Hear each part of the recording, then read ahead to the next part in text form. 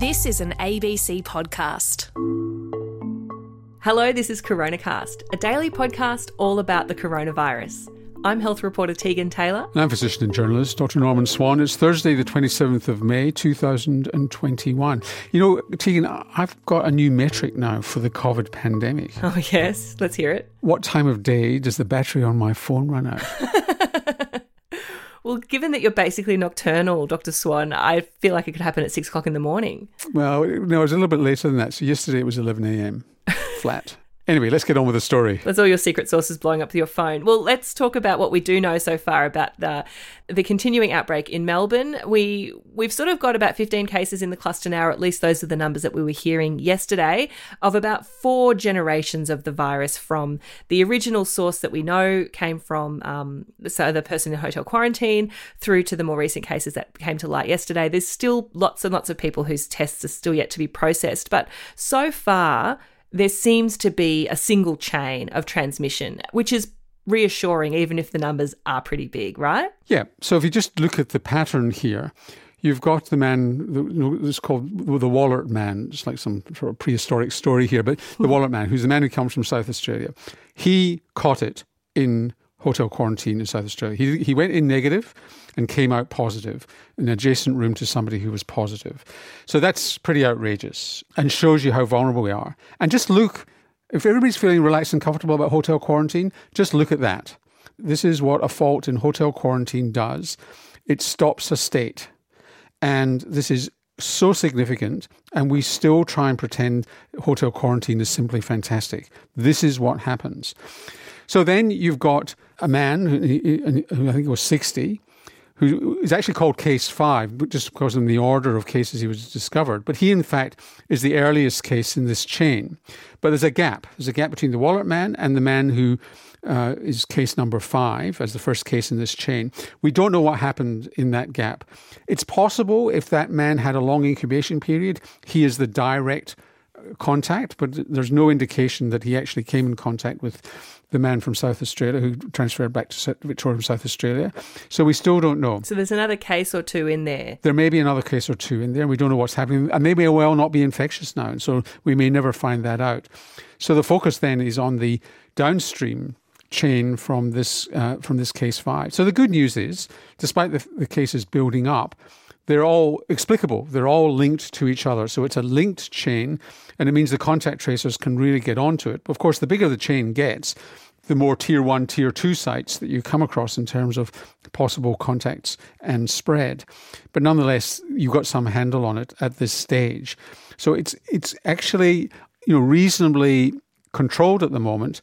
But that could change in terms of what they discover as people come forward for testing. Right, because, anyone who's lived through Melbourne's lockdown last year and the wider Victoria lockdown would be dreading the idea of going into lockdown again. It was very, very tough for them. And at the moment, because they can see where these cases come from, there's sort of no reason to go into lockdown. But what would happen if they found a mystery case that they couldn't link to this chain? Well, I don't know what they would do. They might not do anything, but if they find more than one, there are cases popping up in different parts of the city, they probably would want to have a circuit breaker. And the circuit breaker is simply, you don't know there's virus out there, you want to just stop whatever virus is out there spreading, at least temporarily, until the contact tracers can just really get onto those really difficult ones to find out what on earth could be going on with these mystery cases and are there any more, and you want even more Victorians coming out for testing. That's the sort of thing, I think they more talk about it as a circuit breaker than necessarily a prolonged lockdown. Right. So you mentioned before hotel quarantine as a chink in our armour in this case, but it wasn't the only... It's an open door in our armour. Well, exactly, quite literally. Not just a chink. But it's not the only thing that we could have done differently, and it's all very well and good for you and me, Norman, to sit here and kind of go, oh, this is what Australia should have done. But honestly, we've had vaccines in the country for months. Hearteningly, yesterday in Victoria, twice as many people got vaccinated as they had at the day before. But we're still so far behind the goals that were set months ago. And we had one of our leading epidemiologists in Australia, Catherine Bennett, saying yesterday that if people had been vaccinated in this chain of events, it might not have happened at all. Yeah, or happened at a lower level. That's absolutely right, because it does provide some resistance to the virus, even a single dose, even the first dose. And the really shocking story which came out yesterday, which was reported yesterday, was that 29 residential aged care facilities in Victoria, people have not had a single dose. Not had a single dose. And you've got a virus that could be running in the community. I mean, the very group that you wanted covered. So they had time to do it with Astra. Now they've gone ahead with Pfizer, but there's no question now that you'd have to go in with Pfizer because you want to get 2 doses in as quickly as possible. Right. So we're in catch-up mode. We should never have been here. But now that we are, what is the strategy? So this is for every Australian listening. We've still got to do the QR codes. Everybody in Australia, you've got to do the QR code when you go in and out of a venue. In Victoria, the Mickey cards that the travel cards, Mickey. That you've got, Mikey cards, you got to register with your Mikey card so that, in fact, if there's been a problem in a tram or a train, the contact tracers can do that. Apparently, there's been very low uptake of QR codes in Victoria, and that's made the job of the contact tracers even harder. And then the question is, do we change our vaccination strategy? Because we've talked about this before on Coronacast, is that what was shown with the Indian variant is that the first dose you get reduced effectiveness compared to the 117, the British variant, but you get almost the original vaccine protection with the second dose. So the question is, how do you get second doses into people as quickly as possible? And do you do what the British are doing, which is with Astra going down to 8 weeks apart, which does give you a little bit less effectiveness, but you do get the second dose in faster? Or do you mix doses? Do you actually say, well, you have Astra first and we'll have Pfizer second? And there's growing evidence that that could be quite an effective and safe process. Are we agile enough and prepared to go with a revised vaccine strategy? Well, yes to all of this, but surely the starting point has to be like a really clear message that if you are eligible for a vaccine, get it today. Absolutely. And in some states, it's surprising that you can actually get access to the Pfizer vaccine. If you're younger, you might think you can't, but register and you may well surprise yourself and find out that you can. Yeah, it's hard for us to give nationwide advice on this podcast because each state does it differently. But I know where I am in Queensland, there is a formal register that you can put your name down for, and you can get a call if a spot comes up for you. And I know that there are similar things in other states. You'll have to check with your local state health service. Yeah, I suspect New South Wales is the easiest. I'm hearing of a lot of people who are in their 30s and 40s who are actually, they register thinking it's going to be the end of the year and they're getting an appointment next week or the week after. And hopefully that's the way it's going to emerge in other states. I think in Victoria, with the pressure on Pfizer vaccine for aged care and other things, that might be a little bit delayed. But, line up, over 50s, line up for your Astra. Right. So, Norman, let's take some questions from our audience. And of course, you, dear listeners, can ask us a question or leave a comment anytime at abc.net.au/coronacast. And this one comes from Karen. She says, thank you, Tegan and Norman, for all your efforts. Thank you for listening, Karen.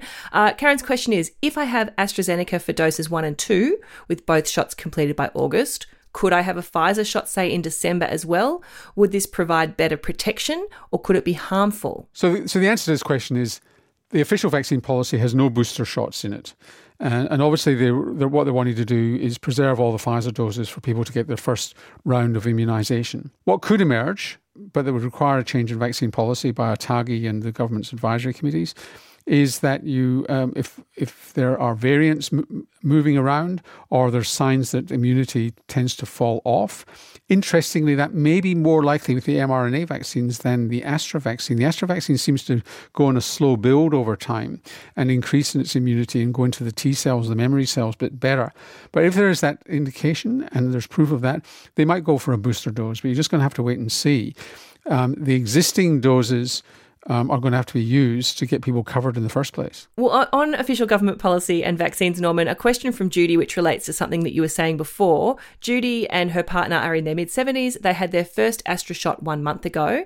Based on something that we said in a recent Coronacast, they want to have their second dose in 8 weeks rather than 12. Is this what they should be doing? And what's the clotting risk with the second shot? So going back, the clotting risk of the second shot does exist, but it's a tiny fraction of what the risk is with the first shot. So that's the first answer to that question. We could not recommend 8 weeks on Coronacast because the official policy has not changed, although the British government is thinking about moving to 8 weeks if it hasn't already.